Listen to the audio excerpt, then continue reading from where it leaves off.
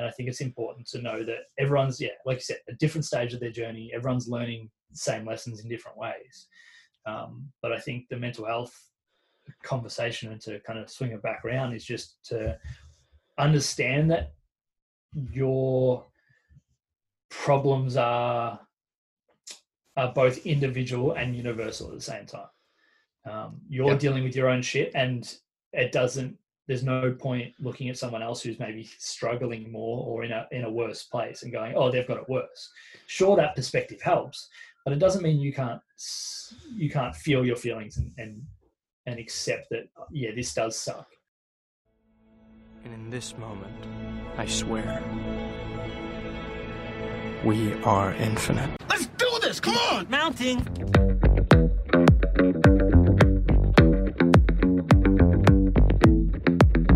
It's too damn hot for a penguin to be just walking around.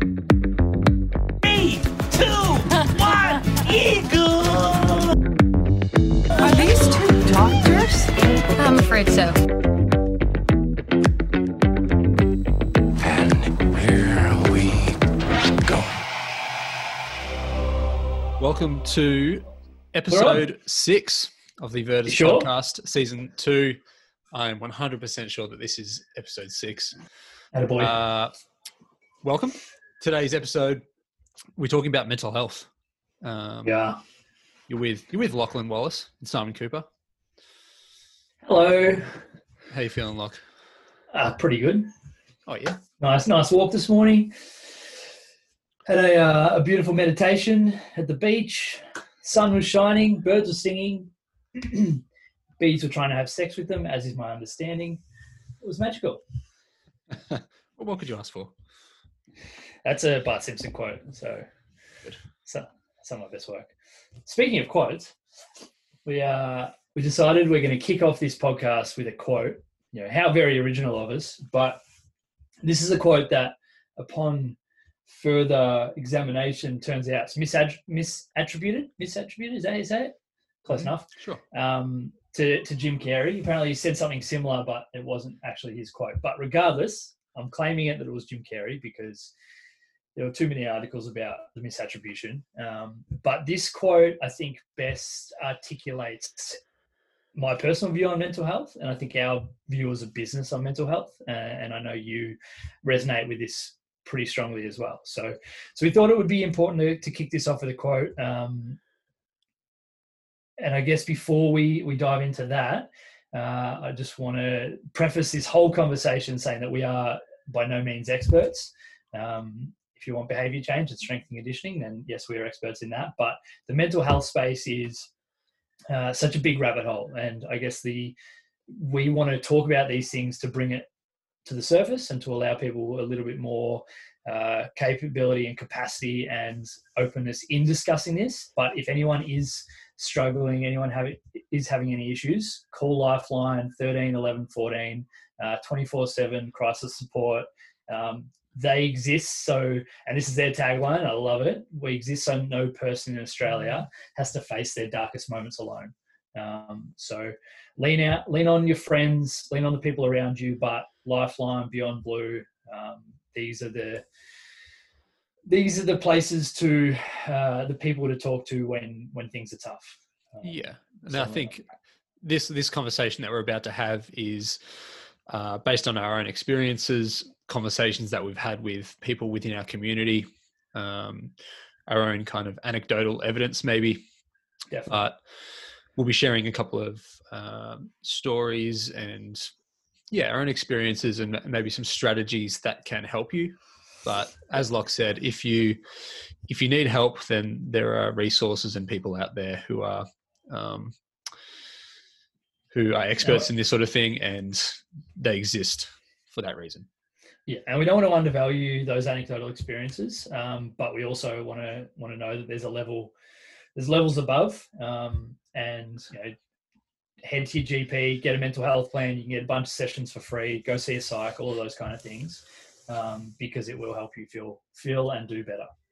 But the quote. So I believe depression is legitimate, but I also believe that if you don't exercise, eat nutritious foods, get sunlight, get enough sleep, consume positive material, and surround yourself with support, then you aren't giving yourself a fighting chance. That is misquoted Jim Carrey. So, Simon, what do you think when you hear that quote? I think it's pretty powerful.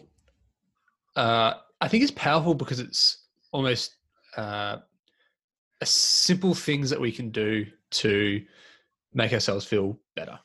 Like exercising, eating good food, going outside, sleeping enough, being around positive people. These are things that are easy things that we can do, and we can do them daily. And they're all within our locus of control. That's the biggest takeaway for me. I think it's really important to know that depression and anxiety, these are chemical imbalances that many people have and many people struggle with. It's not anyone's fault that happens, but I think there's got to be a certain amount of ownership around mental health, around what you actually do with the part of that that's within your control. It's the free will debate. Like if there's 0.1% of your actions that are not predetermined, then it should be a non-conversation. Non-conversation. Should be aware of it, but there's also like, let's lean into what we can control. Otherwise, it gives something to blame. It gives something to pass the buck to. I think taking ownership is one of the pillars or cornerstones to having a strong relationship with your mental health. Yeah, I think in health in general, right? Like definitely taking responsibility and ownership of what you can do. And like I think coming back to this quote as well, there are things that are within your control that you can do, but I also love how it ends saying you need to give yourself a fighting chance. Yes.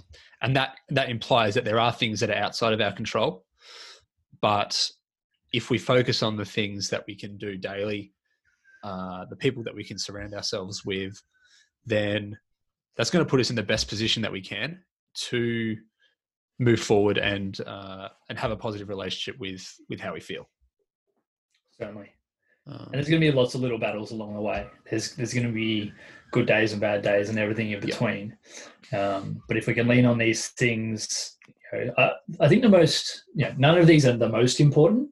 But the surrounding yourself with support is, for mine, like we spoke about it last week, and I guess this is the intentionality of these podcasts is they each kind of flow into the next. And the energy generation conversation feeds directly into the mental health conversation, as does the building resilience conversation. So, but the people in place that we spoke about last week, if you're surrounding yourself with people who are doing good things, who have a positive outlook on life, the optimist basket rather than the pessimist basket, there's no doubt that you're going to feel those same ways and repeat some of those feelings,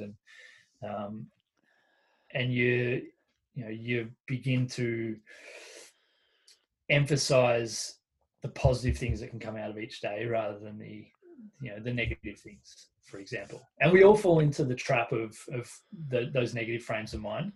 But if people in place, if we have places we can go and people we can talk to who help promote these great things, then that's going to be our normal, not the other way around.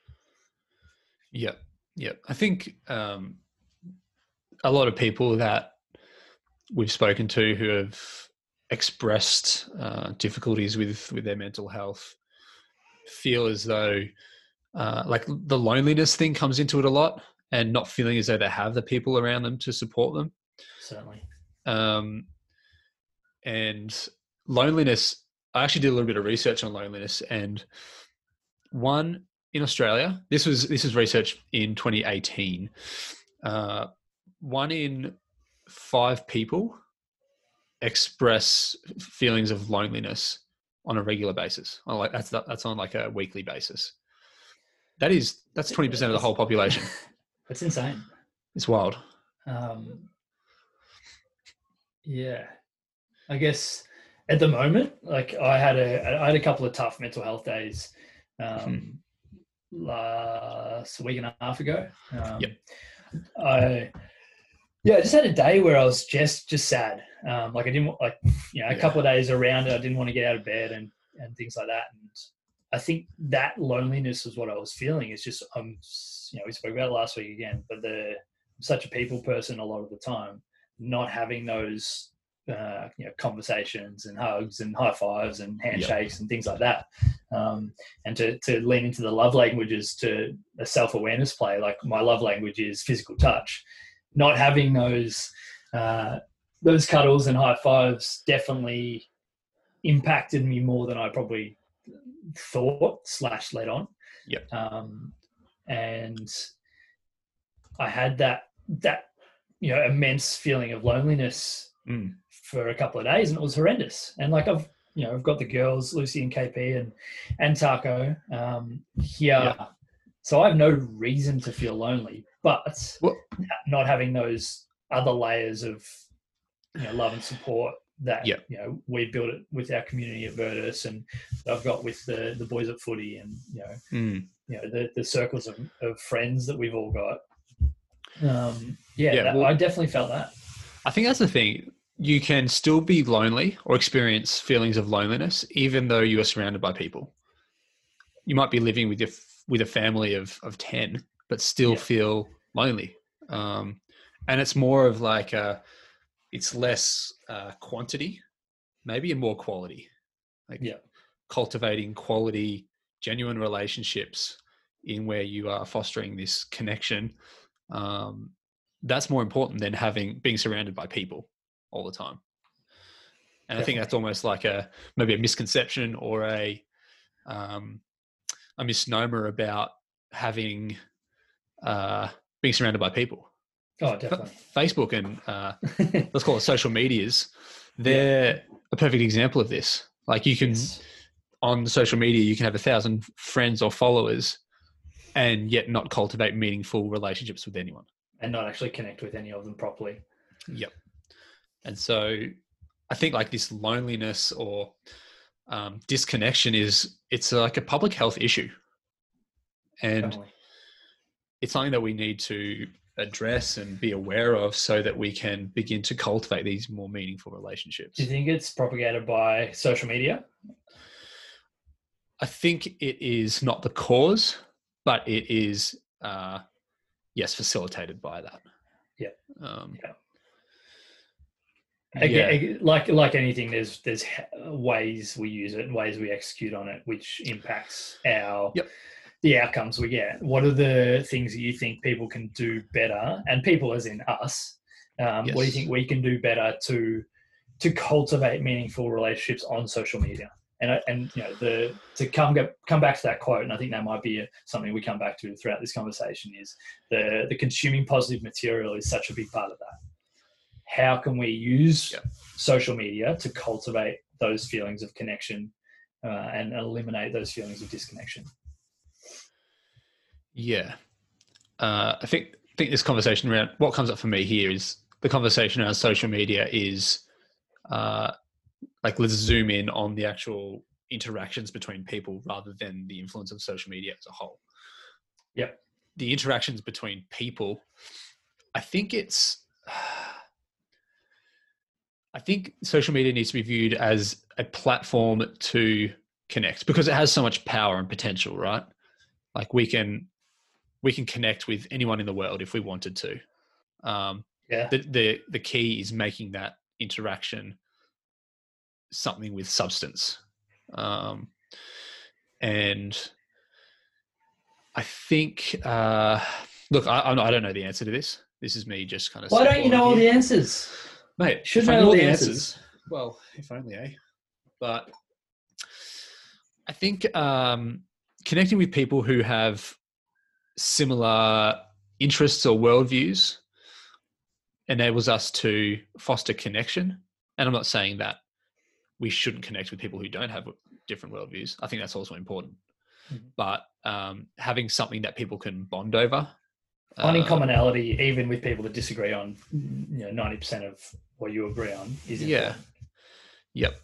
And I think external social media conversation, I think if anyone in the world we could sit down with and find commonality if you had a conversation for 20 minutes. And that kind of leads into what I was going to say next, which is going into it with an open mind and a sense of vulnerability,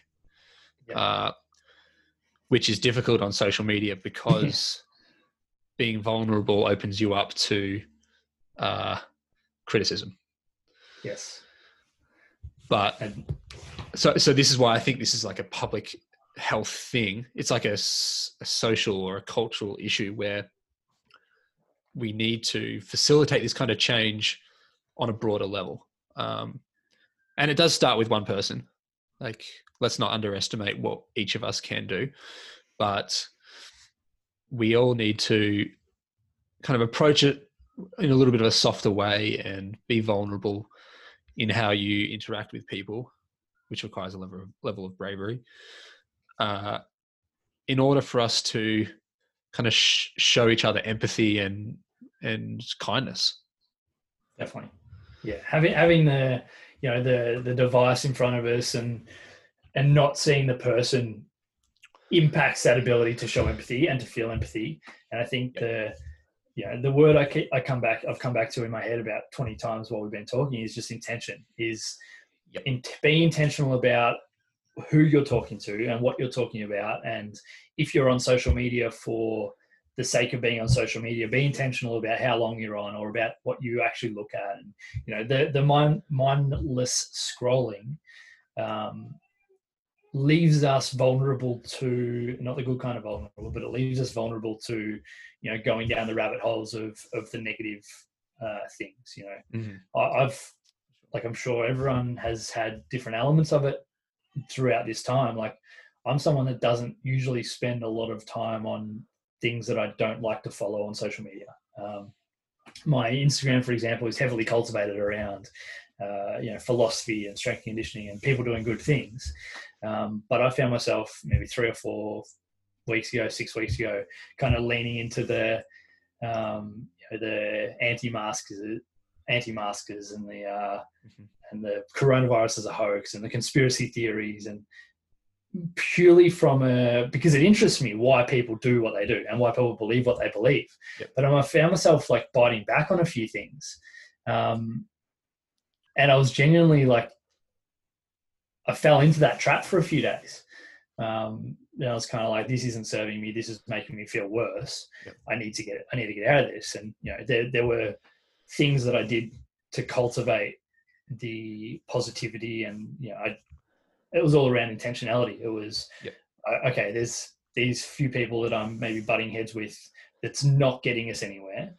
No positive thing is coming from this. Let's unfollow these people. And then it was, about a week and a half ago, I just removed Facebook from my phone. It's not going to be gone forever. It doesn't necessarily change anything, but it just changes the way I approach that social media bubble and how I'm feeling. My focus now is around what can I do to cultivate these positive feelings, and things like meditation and mindfulness and these kind of conversations, and my journaling and my reading. And if I do go on social media, what am I actually paying attention to? These are the conversations I'm trying to have with myself to bring that back to, am I benefiting from this or am I not? Yeah, I think that's really important. Being really deliberate in where you direct your energy. And this comes back to the energy generation conversation. But yeah, being deliberate with what we surround, or let's say who we surround ourselves with, and what we expose ourselves to, is an effective way to cut out the negative things that are making us feel bad, and surrounding ourselves with more positive things, which make us feel good. And good things make us feel good. So that's and I think having the capacity to, and I wrote about it on Instagram this morning. So, and I think it's important that to use these platforms for positive things. Last week I shared I shared some, I had a kind of those tough couple of days I spoke about before. I shared that because I think it's important to normalize these conversations. And the response I got was phenomenal. I had a big chunk of people reach out. Some I hadn't spoken to for a long time. Some I talk to really regularly. This morning, I kind of posted almost like an update, like here's a week later. And the two feelings were chalk and cheese. Like I genuinely remember feeling horrendous last week and meditating and teared up a little bit, and I was just sad. This morning I meditated after we went for a walk, and joyously happy, like is the term I was using, like thinking about during the meditation. And I was just like, why am I happy? And I'm like, well, the focus for the last week's been around pulling myself out of that hole. But the individual focus has been just cultivating an indifference to that which is outside of my control. It was, okay, what can I do? What can I not affect or influence? And I just focused on what I could do. And again, tomorrow I might not feel that joyous level of happiness that I felt today, but that's fine. All the meditation was just an observation of how I was feeling. Yep. So I think cultivating a focus around, okay, what do I need to focus on to get me where I want to get to? And then two, being able to appreciate when you're in that mode. I love the "this too shall pass" quote. When things are magical, when things are going well, and like when you're feeling like I was this morning, and we had a great walk, and that'll pass. That feeling will pass. That feeling is impermanent. As much as I would love to feel like that forever, I can't. It won't happen. What I was feeling last week, same deal. This too shall pass. Yep. It's impermanent. So knowing that, and a quote or a part of a poem by Rainer Maria Rilke that I love is, "No feeling is final, keep going." Yeah. Which, eventually a feeling will be final, but you'll be dead and it won't matter. So, but yeah. I love that. I love the idea around impermanence, and this too shall pass, and no feeling is final. Yeah, for sure. And I think that, and like you touched on a good point, it applies to good feelings as well as, or positive feelings as well as negative emotions. And maybe a lot of people who experience mental health challenges feel as though that this feeling won't stop. And that can be kind of amplified by a feeling of overwhelm because there's so many things outside of their control. Yep. So, like you said, having a focus, something where you can direct your energy toward, is really important. And then coming back to that like loneliness thing, connecting yourself to a community, connecting yourself to other people who can kind of pull you out of that hole, or can help pull you out of that hole in the right direction. Why do you think that's so important? And obviously, that's a loaded question, because we talk about community so often. It's something that we are, it's almost our number one value at Virtus, and it's the thing we're trying to cultivate around, but also, amongst and on top of everything else is a community of people that care for each other and love each other, and so that everyone has a place where they can love and be loved. Why do you think that's so important? And obviously, diving into the loneliness research that you did the other week was based around our intention as a business, right? Yeah. Well, to give some context, I was doing research and trying to kind of nail down exactly what we were trying to do at Virtus. Like, yes, we are a gym, but like what problem are we trying to solve? Not just for our members, but for community and society as a whole. And loneliness and disconnection was one of the things that I came to. And community is almost like the whole is greater than the sum of its parts. When people come together, then positive feelings, positive experiences are just amplified, I think. And I think there's like maybe like a sense of magic in that can't really I don't know if I can explain it, or I probably can't articulate it. Here's a quote for you. Happiness is the only thing that doubles when shared. Good. Yes. Yeah. Put that on a t-shirt. Yeah. Yeah. I think it's just people. I think this is the thing. People who come together knowing that, like they're creating value for other people. They might come in for not selfish reasons, but because they want to be a part of something. But then as they kind of integrate into the community, it becomes less about them and more about the tribe. Yes. It becomes like a joint feeling of connection and happiness that they're contributing to. Definitely. I think the idea around find a place where people care more about your goals than theirs. Yep. Inherently you go, oh, well, like, why would I do that? But once you're in it and you realize that, okay, well, these 100 people really give a shit about what I want to achieve and how I feel and what I'm doing. That's an immensely more powerful route to take than if you went, okay, I'm just going to focus on my goals. Because you end up with all the momentum of all these people behind you. So the motivation conversation is irrelevant.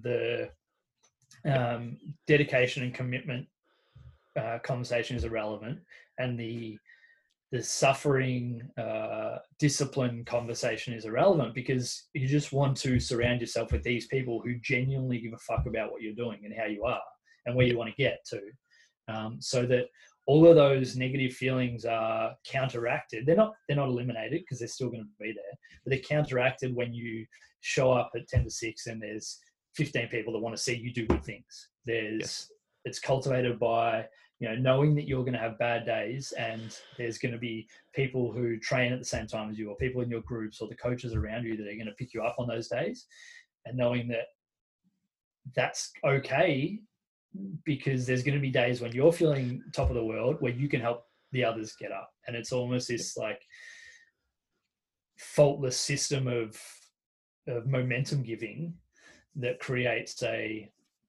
snowball effect amongst the community of people just wanting to contribute and people wanting to do good things. And I think everyone, whether you know it or not, everyone wants to be a part of a community. Agree. If you don't necessarily feel that way, then maybe you haven't found the right community, or maybe you haven't lent into your community, because I think the most important part of community, and whether it's, a tribe a couple of thousand years ago, or whether it's a small group that's centered around a common ideal at the moment, it's all around how can I contribute to these people, knowing that indirectly that'll come back to me. And you don't do it because it'll come back to you, but there needs to be selfish reasons for doing things. But there's a book by Peter Singer that talks about, like, is there such thing as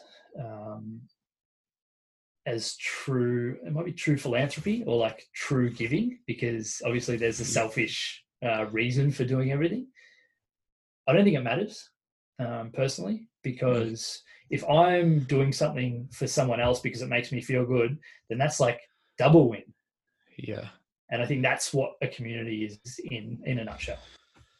Yeah. Yep. That's really cool.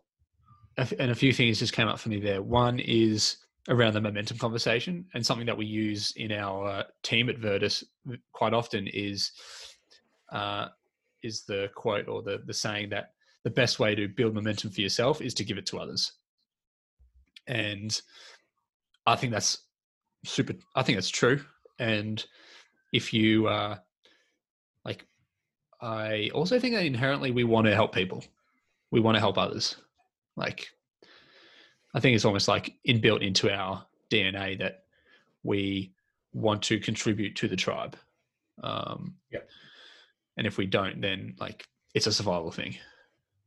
If we don't contribute, then we're going to be cast out of the tribe, and our chances of survival is zero. So I think that's true. Well, from an I'm listening to Sapiens for the 20th time at the moment, and Good. from an evolutionary perspective, it is completely true, because if Yep. we don't contribute, or if we're more disagreeable, then we're less likely to be a part of that tribe, whichever part of the world is, which means we're more likely to be cast out, and we're more likely to be eaten by a lion, or die of starvation, or be whatever it may be. So those attributes, the people that were more like that, those predispositions are more likely to have died out over the last. How long's the Earth been a thing? 6,000 years, is that right? Oh, less maybe. I don't know. I don't know. I haven't read that book for a while. Not an archaeologist, So whatever, over the hundreds of thousands of years of evolution of the Homo sapien, those traits, the disagreeable, the not wanting to be a part of a community, those have died out in different ways. And yes, they come up in selfishness and things like that. Yep. Well, that's like the next part. The being selfish guarantees our survival. And so, well, again, like if we look after ourselves, then we will survive. And so, like what you said about that philanthropy quote by Peter Singer is, I think that's got maybe a grain of truth to it as well, that inherently we all want, even maybe subconsciously, we want to look after ourselves first. We want to put our own face mask on before we put on others. Yes, but from how do we move forward? How do we improve the way we live, and things like that? Then it's once my face mask is on, once my oxygen mask is on, how do I look after other people? Yes, and then it goes into like generosity and how we can help serve others and serve the tribe. Definitely.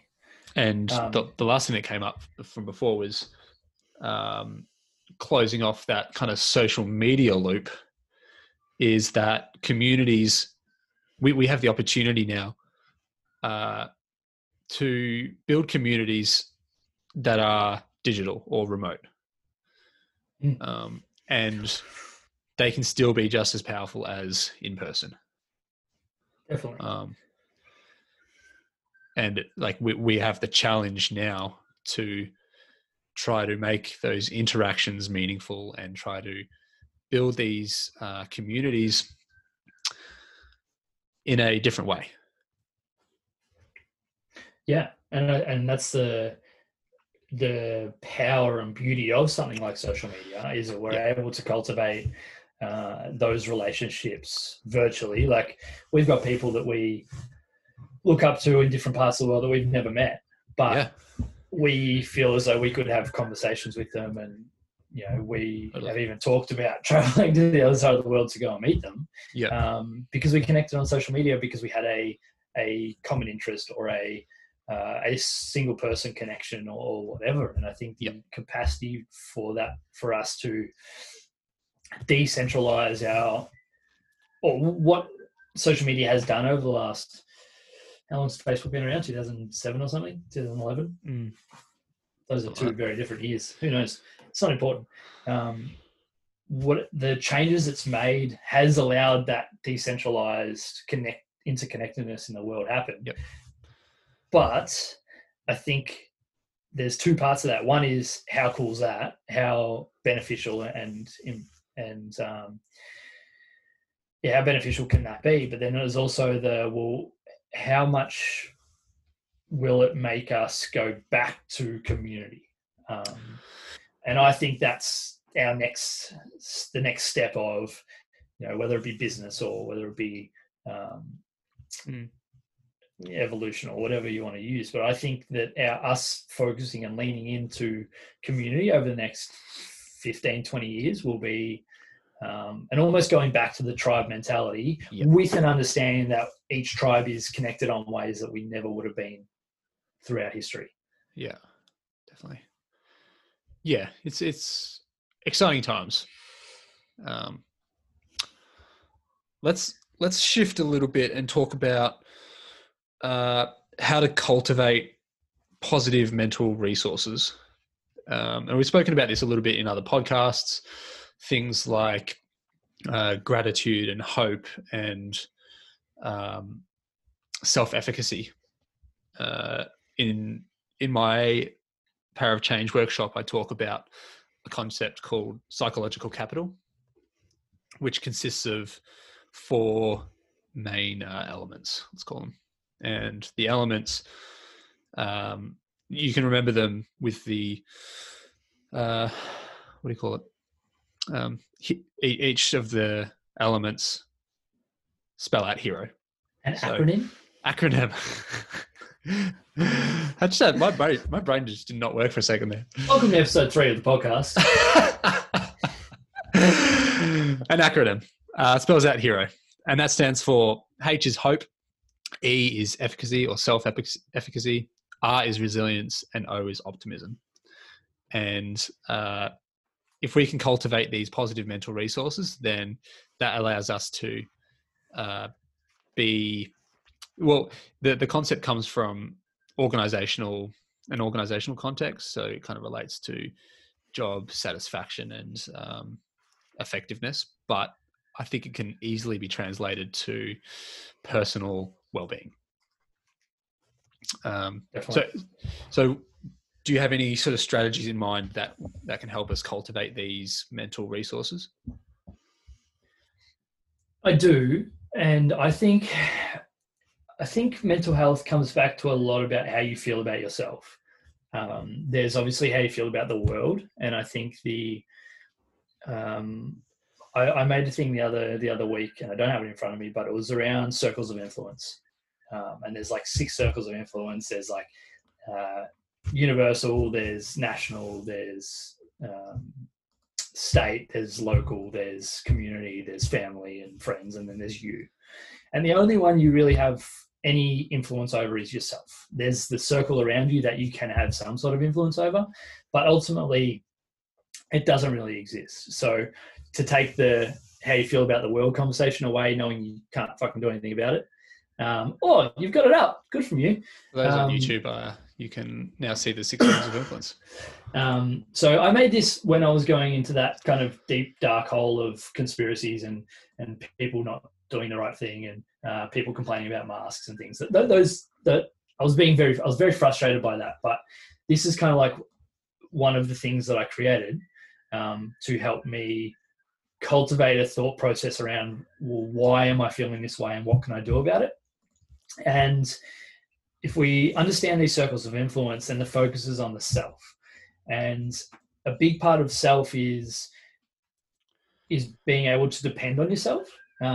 It's the integrity definition that Greg loves, and I also prescribe to it, is that integrity is doing what you said you would do when you said you would do it, which basically means that if I say I'm going to go for a run and I go for a run, then I'm going to feel wonderful about myself. And that's kind of a vote towards the person I want to be. I want to be dependable to everyone else, but I need to be dependable for me first.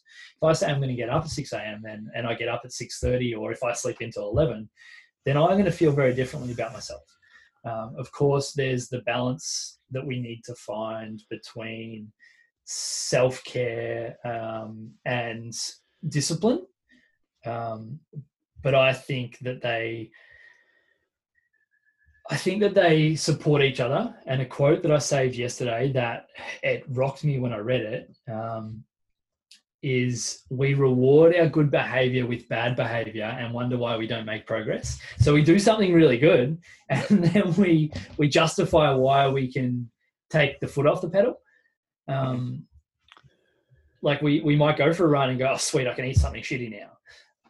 Or we might go, oh, sweet, I went for a run yesterday, I don't have to go for a run today. So I think and it's a quote that we've repeated a bunch, but it's the hard decisions, easy life, easy decisions, hard life. Yeah. If we can continually show up more often than not, and there's a time to rest and a time to eat the fucking block of chocolate, and there's a time to Netflix binge.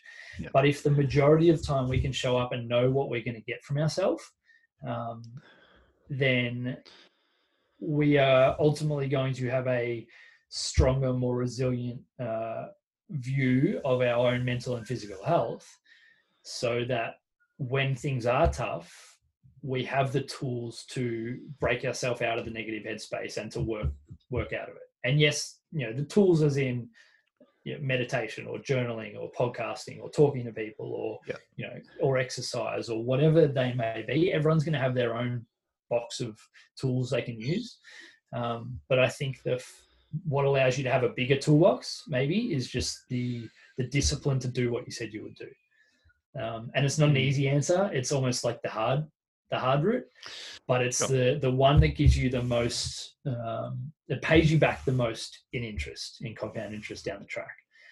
There's nothing I like more than seeing Jocko Willink post his fucking watch at 4:30 his time every fucking day on Instagram and on Twitter. Like it's amazing how often, and again, this is just a cognitive bias that I link it to when I should be going to bed. But every now and again, when I'm like, I really should go to bed, and I jump on Twitter, I see his fucking watch, and it's sitting there right in front of me. I'm like, this guy's getting up at 4:30 every morning and getting after it. Yeah. What am I missing? And he's not he's not special in the fact that his brain's wired differently, so that maybe he's. But he's not special in the fact that he can do that. He just does it because that's what he does, and that's the contract he's made with himself. And I guarantee you, he goes through ups and downs like everyone else. I guarantee he doesn't want to get up. I opened a gym because I love the gym, right? The last thing I want to do most days is train. The last thing I want to do most days is meditate. The last thing I want to do most days is go for a run. But I know inherently, and I'm sure everyone knows this, that when you do the things you said you would do, you feel better about yourself. And that, it's not an easy answer, like I said, but it's the most powerful thing to taking control of your mental health. When I need, like, for example, there's a lot of people on medication for different mental health issues. A part of showing up might be, I don't want to take my medication today, but I know it makes me feel better. I need to do it. It doesn't have to be a sweaty hour-long kettlebell session or run. The hard thing can be sitting for 10 minutes in a meditative state and relaxing. The hard thing can be taking your meditation. The hard thing can be reaching out to a GP and going, I need help with my mental health. It can be texting a friend and saying, hey, I'm not doing so great. Can we have a chat? The hard thing doesn't have to be physically painful. The hard thing can be as simple as sitting down and writing a page in your journal. It doesn't matter what it is. I guess what I'm trying to say is that we can build it up as this big mountain to tackle, but all you've got to do is start moving. No one feels worse once they've finished meditating. No one feels worse once they've taken their medication, depending on the medication. No one feels worse once they've reached out to their GP. No one feels worse once they've done the training session. It's just around convincing ourselves to do it. Yeah. And I know I talked a lot there, but unpack that for me.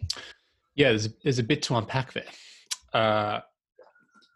Some of the things that came up for me were the conversation around systems, and we talk about that in the Systems for Success podcast episode, where you create the systems in your life that you can default back to when you feel in the dumps, when you feel bad. And these are the habits that you cultivate, and the things that you put in place to make yourself feel good. And if we can make that our default set of behaviors, then that's kind of half the battle a lot of the time. Like I'm on a quote train today, but James Clear, we don't rise to the level of our goals, we fall to the level of our systems. Yep. These, to use Jocko as an example, the bloke gets up at 4:30 every morning and does his thing. He knows that's what he does. Everyone else knows that's what he does. I'm sure he doesn't do it for social media, but knowing that he's going to post his watch at 4:30 probably gives him that little nudge to get up some days. Yep. That's it. So he's created a system of accountability that exactly makes him do the thing. Exactly. Um, Like I post my journal on social media relatively regularly. I post my step streak relatively regularly. One I've been cultivating lately is my meditation streak. Like I intentionally post it on social media. Mhm. Not part of it's validation. Like I go, hey, I did this thing. Check it out. How fucking awesome am I? But most of it's just, well, if more people know that I have a journaling, a meditation and a steps habit that I'm cultivating, more people know that. You know, the day where I'm on 4,000 steps at 7:00 at night, and we're in lockdown and I've got an hour to go for a walk, those days I go, fuck, I better go for a walk at 7:00. Yeah. Like, or I'd better sit down and meditate, or I'd better write my journal. That they're systems, and you know, it's like a contract with ourselves that I think we can all cultivate. We've just got to figure out, okay, what's something that I know I can do now, then show up and do it for 30 to 50 days, then add something on top of it. And then it's just a consistent thing. And every person's system is going to be different. Every person's self-care routine is going to be different. And I think that's important as well to state that, like, it's all relative. What one person posts on social media is, well, it's just a snapshot of their life, and it's something that they want to show you. Like you said, it's like a validation thing. Definitely. But also they're in a different stage of their journey. They have gone through, maybe they've gone through the same challenges at a different time in their life. Maybe they're going through completely different challenges, but it's all relative. And the comparison trap is something that we haven't spoken about, but that's again one of the social media detriments or negative things. But I think that's maybe another conversation. I think the important part of that is to know that everyone is, what's the quote? Actually, keep talking. I'm going to find the quote. Yes, everyone's routine is going to be different, and being kind to yourself and having a level of self-awareness and knowing what you need is the other side to that. Sometimes you mentioned before that sometimes you need to have a block of chocolate and sit in front of Netflix, and sometimes that is a perfectly healthy behavior or response to what you're going through. Definitely. It's not a maybe sustainable thing that you should defer to every time you feel bad, because if that becomes our default system, then before long we're turning to that every time we feel a negative emotion. Habits are just systems. We talk about systems a lot. Systems and habits interchangeable. So here's the quote in terms of the comparison trap. And I screenshot way too much stuff on my phone. I've just realized I've just scrolled back through 700 photos. It's like 3 days. We're prone to assuming brilliance and organization in others, but we keep our own chaos in intimate focus. We don't realize that our chaos is universal.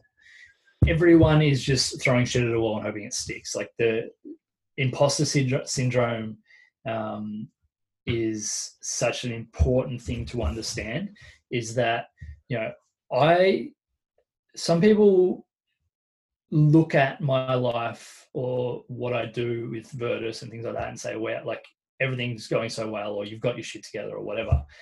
I doubt what we're doing at Virtus, and I doubt what I'm doing personally every single day. Mm-hmm. And I don't think that's necessarily a bad thing, but I think it's important for everyone to understand that the people who you put on your pedestal, the people I look up to locally, when we dive into it and talk about how they're going, they're trying to figure it out just like everyone else is. And I think it's important to know that everyone's, like you said, a different stage of their journey. Everyone's learning the same lessons in different ways. But I think the mental health conversation, and to kind of swing it back around, is just to understand that your problems are both individual and universal at the same time. You're dealing with your own shit, and there's no point looking at someone else who's maybe struggling more or in a worse place and going, oh, they've got it worse. Sure, that perspective helps, but it doesn't mean you can't you can't feel your feelings and accept that, yeah, this does suck. Yes. And that's another thing worth saying, is that it's okay to not feel okay. And I know that's like maybe a phrase that's thrown around quite a bit now, but negative emotions are normal. I think having a negative relationship with negative emotions isn't a good thing. Like, we need to know and understand that negative emotions are normal. Everyone feels them. We all feel sadness and anger and jealousy and to a sense loneliness. The key, I think, and this is my own personal experience, because I think I am someone who almost rejects negative emotions a bit. Like, I give the facade that everything's okay when I need to maybe express myself a little bit more.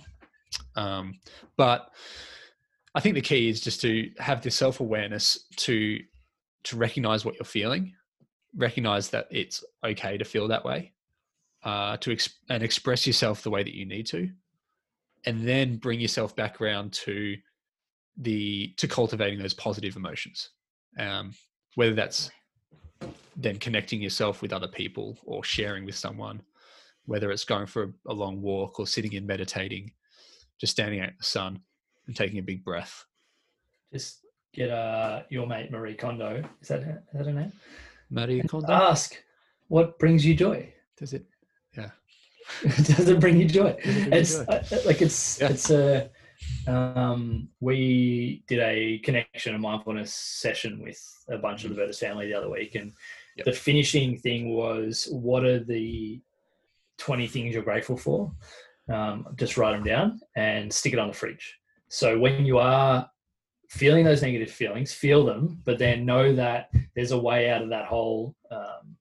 Not necessarily always a hole, but there's a way out of that hole by looking or paying attention to what you do love, what you do appreciate, what you are grateful for. So in terms of for anyone that feels like they don't know where to start, I have two suggestions for you. Suggestion one is writing a list of all the things you love to do / are grateful for, and do everything you can to fill your days with those things.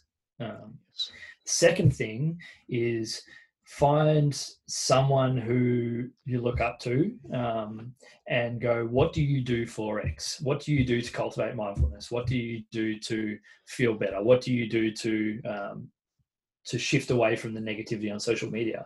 Because again, everyone, like Coop said before, everyone's got their own practices. Everyone's got their own way they deal with their mental health.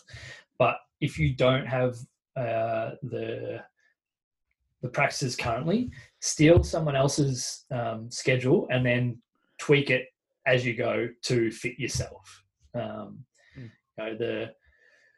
A really simple, and it's just because it's sitting right in front of me, but a really simple example I come back to is my journaling practice. Is I tried 50 things before I kind of cultivated a way that worked. You've got one that's completely different to mine, but they both work for us. And I'm sure if anyone wanted to cultivate a journaling practice, they could start with yours on mine, and they'd end up somewhere in the middle or somewhere that's got mixes of both. And it's almost like the best business advice is find someone who's doing what you want to do and go learn off them. It's the same thing from a physical health point of view. It's the same thing from a mental health point of view. Yes, you're going to be different. Yes, you're going to have your own, there's going to be nuance in how you look after yourself, but you'll learn more by going that way than going, I've got to do this on my own. I've got to cultivate this on my own. Yep. That's awesome. Come join the Vertis family. Will help. I promise. Yes. That might be a cool way to finish. Before we do finish, we have talked about this conversation. This is like, there's no way we can touch on everything mental health in 1,000 episodes of this podcast. So yeah, it's a big conversation.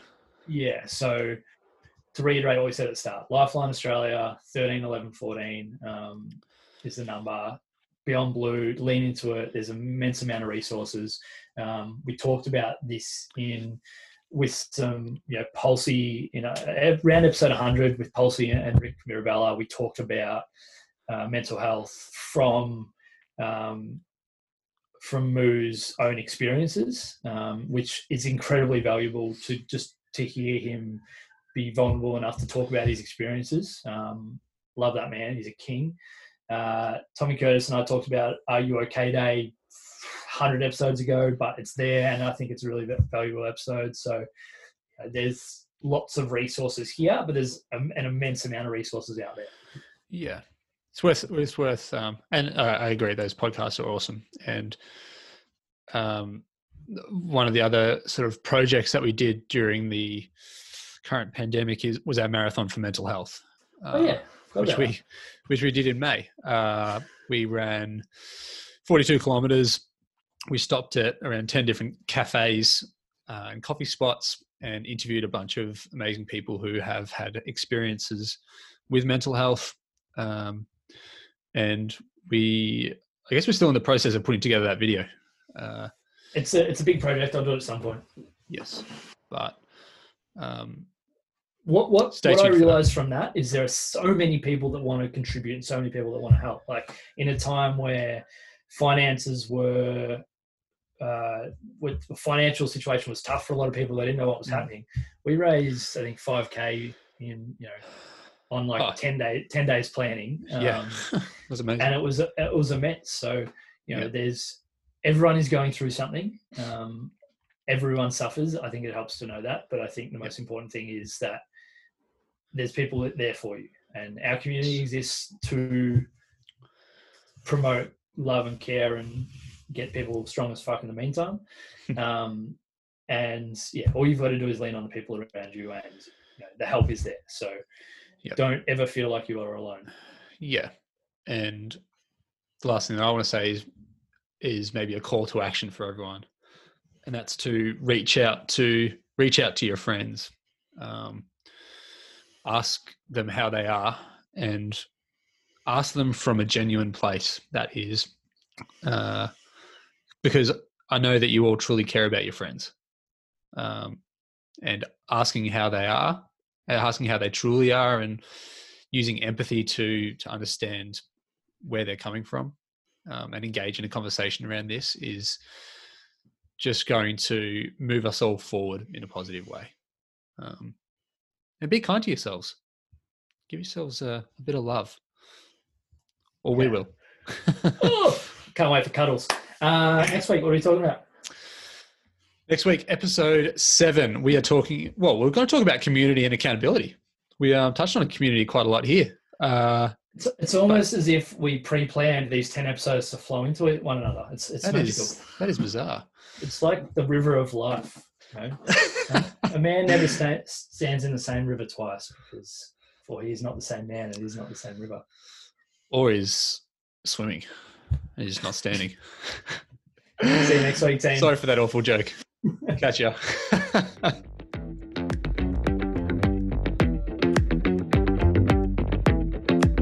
There is one more thing. It's been emotional.